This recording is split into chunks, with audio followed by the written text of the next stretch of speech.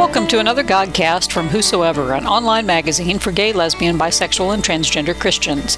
I'm Candace Shalou Hodge, the founder and editor of Whosoever. Thanks for joining us. Featured in this podcast is a recent interview I did with Episcopal Bishop Gene Robinson. But first, I invite you to check out whosoever.org if you haven't been here in a while. Our latest issue focuses on the theme of watching our tongues to make sure we're speaking love and kindness into a world that deeply hungers for that right now.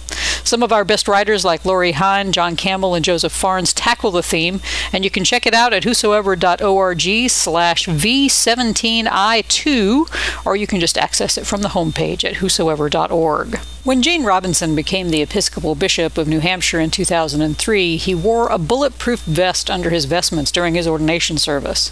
Robinson was the first openly gay person to be elected as a bishop within the Episcopal Church, and his ordination became a touchstone in the larger battle for equal rights for lesbian, gay, bisexual, and transgender people within both the church and larger society. Robinson faced death threats not just at his ordination, but all through his career as bishop, a post he will retire from at the end of this year. The reality that an openly gay man could hold such a high office in the church set off a firestorm within the larger Anglican communion, of which the Episcopal Church in America is part. Some churches chose to leave the denomination, others, mainly in Africa, protested loudly over Robinson's consecration. Their complaints were taken so seriously by Anglican leadership that Robinson was forbidden to attend the Anglican Communion's worldwide Lambeth Conference back in 2008. Robinson showed up in England anyway, and he held talks and events outside of the conference itself. Robinson has used his experience and his high position to pen a new book called God Believes in Love, Straight Talk About Gay Marriage, and he seeks to answer the 10 most popular questions he has heard about marriage equality for gay and lesbian people. In the book, he tackles questions like why marriage is even an issue for LGBT people, why straight people should support it, and why civil unions, while they're a good first step, simply won't be enough to satisfy the LGBT community. I spoke with Bishop Robinson recently and talked about the book and his feelings about the coming presidential election. My first question to him was, what prompted you to write a book about marriage equality? It is the issue of our time, and as recently as 1990, there was a big debate in the gay community about whether or not we should press for marriage, and thinking that the backlash to it would set us back. And here we are 20 years later, and it's a topic on everyone's mind in every culture, in every denomination, even those who are clearly opposed. It's still up for grabs, and I think whereas not too very long ago most denominations were absolutely clear and certain about where they stood on this issue, and now we're in that period of what I like to call holy chaos, when what seems so certain is not certain anymore. And my thought in writing the book was to imagine this conversation between me and someone who would probably describe themselves as being tolerant, but they're certainly not prepared to go all the way to marriage for gay or lesbian couples. And so I wanted to sort of try to get into the minds of those who oppose this forward movement, and to be able to respond to their fears, really. One of the things I've learned in the last 9 years is that fear is just so operative in the culture, and the best way to deal with my opponents is to ask the question, what are they afraid of, and then try to speak to those fears. It's sort of a different way of getting to the argument, and so I wanted to try to lay that out as clearly as possible. And how did you choose the questions? Are these just the most popular ones you've heard? Well, I've had countless conversations with such people, and these are the things that always come up. Different ones of these questions, of course, have different power for different people, depending on where they're coming from. And, I guess, the other motivation was, you can read a whole book on just the legal aspects, or you can read a whole book on the biblical thing. And I wanted to try to, make this a Cliff Notes version of the arguments, to sort of try to combine the religious arguments, the secular arguments, the social arguments, psychological, and all into one place. Most people are not going to take the time to read a whole book on any one of those aspects, and I wanted to do sort of an overarching summary of those arguments, and that's what I hope I've done. And you've done a good job. I'm, as someone who has faced these questions a million times as well. I guess when I read books such as yours, I'm always reading with the yeah, but sort of point of view. Yeah. Right. Because you say you're trying to answer questions from good and loving people, but my cynicism goes, yeah, but what about those fanatics who aren't all that good and loving? I mean, what do we say to them, or do we even say to them? Well, so they are not my target audience. I mean, I've had enough contact with people who are just so far to that extreme that I think it's, I wouldn't call it a waste of time, but it's not going to be terribly productive. And the target of this book are those people who feel kindly towards gay and lesbian people, but they've perhaps not had a direct experience of a gay couple or of their families. They've not had that kind of personal contact, and so it's this largely movable middle that I'm trying to reach here, and my sense is that there are a lot of people out there who need just a little help in getting over the hump to become totally supportive, and that was my intent in this book, is to reach that largely movable middle. Have you found in exploring these answers to these questions with people, have you found in real life that some people have gone, oh, okay, and maybe have become convinced or closer to being convinced? Yeah, I actually have. In fact, it's a fairly common experience for me. It's, there's some one or two things that are holding people back, and you know what I think the operative question is. I don't think I put this in the book, but a lot of people are sort of ready to be supportive, but they don't know what to say to their neighbor or coworker or other family member when they're asked, well, how did you change your mind, or how do you get over this particular piece? And so part of the intent of the book is to give people the words that they can use, so that when someone challenges them about why they're supportive, they have some notion of what to say. They're sort of there with their hearts, but their minds haven't quite caught up, and they're worried about what to say to someone who challenges them on that. And my hope is to sort of give them a sample of the kinds of words that they can use in defending their positions. Well, that makes sense. That makes sense because people, emotions are so deep with this issue. Right. And that if people change their minds, yeah, you're right. They end up having to explain themselves, justify themselves. Right, exactly. Yeah. And they may not have had the experience of having to do that before. Right. Yeah, you talk about a real powerful exercise where people had to stand up and say that they were gay or lesbian, even if they weren't. Yeah. Right. And then censor themselves throughout the day. It's an astounding experience for people. Yeah. I mean, to hear their feedback at the end of that day about what that was like, most of them would say, "Oh my God, it was exhausting." Mm. How do you do that day after day after day? And just to realize how sort of built in their heterosexual privilege is. It's a kind of an eye-opening experience. Yeah, and we gay and lesbian people do it all the time. We delete pronouns. Exactly. Yeah. We have absolutely. I mean, we become absolutely masterful at it, and you can do it in the blink of an eye. I mean, it just becomes second nature. Absolutely. I still find myself doing it, even though I'm completely out. Yeah, I know. It's really true, because you don't practice those things for that long a period of time without getting really good at it. Yeah, I'll have to stop myself and go, why am I doing that? I can tell people about my partner here. That's crazy. Yeah, exactly. So, exactly right. Tell me why you think marriage especially marriage, is so important for LGBT people, and maybe even why especially straight people should be supporting us, and why this is not a redefinition.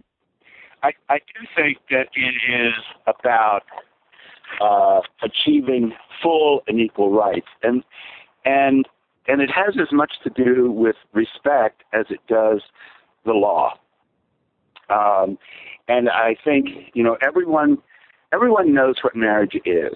And, when your partner is bleeding to death in the emergency room and they won't let you back to be with him or her, that's not the time to start teaching, the hospital staff about, oh yes, well, I have a civil union and this gives me the privilege. It's not the right time. And if you say, I'm her wife, everybody knows what that means, and everybody respects all that comes along with that, and which is why I think at the end of the day, while civil unions may be a step forward, it's not the answer, and I think marriage is important for us as LGBT people as well, in the sense that we're constantly working on our own self-esteem, and we learned all those negative messages right along with all the straight people, and I think as I've been out for 26 years, right? But still, it means something to me when I introduce my partner as my husband. I mean, it's hard to describe what a difference that makes. Straying just a little bit from your book, I mean, President Sure. Barack Obama, came out in favor of marriage equality. What's your opinion of his new position, and do you think this is going to hurt him in the end as far as a re-election campaign goes? Well, I think the people that it would hurt him with weren't remotely going to vote for him anyway, and I think. I actually love the fact that he quote unquote evolved, because at the end of the day, we all evolve, and so it's a wonderful role model for how one changes one's mind about a big social issue like this. I believe that in his heart, he was there a long time ago, but he was being advised, to be very careful. I got a wonderful, Mark and I got a wonderful note from him when we had our civil union. That was 2 years before we got marriage equality. And, it was just a wonderful thing about what his relationship with Michelle had meant for him, and that he wished the same for me and Mark. And, it was really, really an amazing thing. The big thing that I think was accomplished, and I don't think a lot of attention has been given to it. We saw the poll numbers in the African American community go from I think it was 37% affirming of gay marriage to over 50% right after his announcement.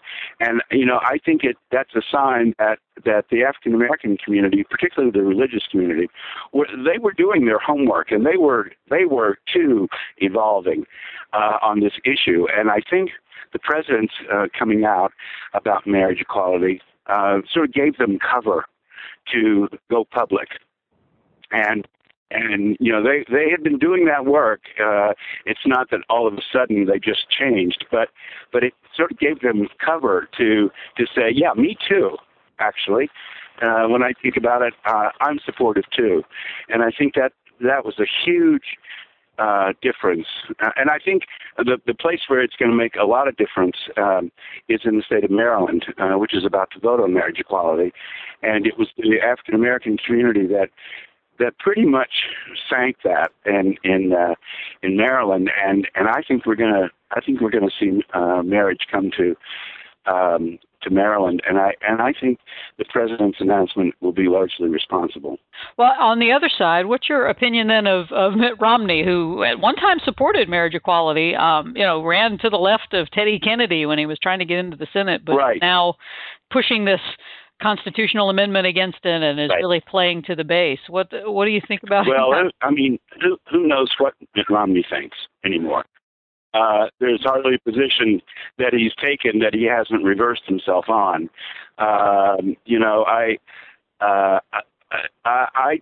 I choose to think that the early Romney is the real Romney, which is actually why conservatives are so suspicious of him. That deep down he's the more liberal guy that preceded the one we see now, and I think the Republican Party has become so held hostage by the right wing of their party, and has really precluded Mitt Romney from being who he really is in order to keep that base. But it is astounding to me that anyone at this point would be proposing a constitutional amendment. I think that's going to go nowhere, even if Mitt Romney were to become president. And it's mystifying to me. So what do you say? Because sometimes, I mean, even though it is going very quickly, I mean, 10, 15 years ago, I would have never thought we would have a conversation with places that, marriage was legal. Absolutely. Absolutely. Yeah, that's absolutely true. And I think it's important for our community to stop every once in a while and realize how fast we've moved. I mean, of course, we're all impatient. Of course, we want our full and equal rights. At the same time, we have just made astounding progress in a short amount of time. I don't think anyone could have ever predicted it. So what do you say to keep our spirits up? Because sometimes it just, the haters sometimes seem louder than they have been. Yeah. So what I say when I'm speaking to the LGBT community is, look, here's how we can keep our spirits up. We know how this is going to end. This is going to end with the full inclusion of LGBT people in the culture and in our religious institutions. That is how it's going to end. All we're arguing over now is timing.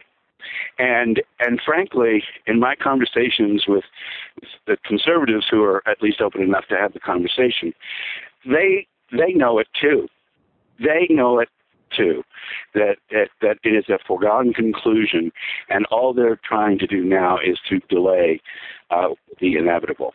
And so when you know how it's going to end, you can absorb a setback here or there, or a bad vote, or a bad decision, because at the end of the day, really how it's going to turn out.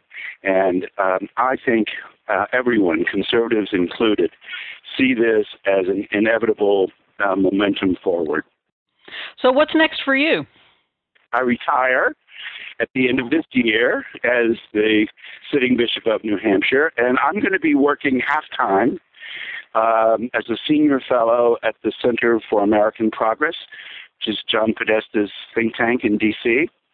I've been doing some part-time work for them already, and I'll be going half-time with them, of course, writing and speaking on LGBT issues, but also they want me to have a broader portfolio of, immigration reform, healthcare reform, poverty in America, that kind of thing. And so I'm really looking forward to having that forum and also having some freer time to accept speaking engagements and so on around the country. As a sitting bishop, I'm in a different one of my congregations every Sunday morning, and I have to turn down anything that doesn't get me back to New Hampshire by Sunday morning. So I'm looking forward to not having so much of my schedule and my time sort of predetermined for me. Bishop Robinson is featured in a new Independent Lens film called Love, Free, or Die that premieres on PBS. To find out more, go to pbs.org/independent-lens/love-free-or-die. Thanks so much for joining us for another Whosoever Magazine Godcast. We would love to hear your feedback. You can tell us your thoughts, comments, or suggestions by writing to us. Our email address is godcast@whosoever.org, or you can leave comments at our blog at whosoeverpods.blogspot.com. The theme music for our program has been graciously provided by Adam Kierley. If you'd like to join the Whosoever community, we have many online groups that you can join for fun and support. You can find Whosoeverans in your area when you join our Rainbow Fish groups. To find out more, go to whosoever.org/rainbowfish. If you're enjoying our podcast, please consider making a monetary donation to our ministry.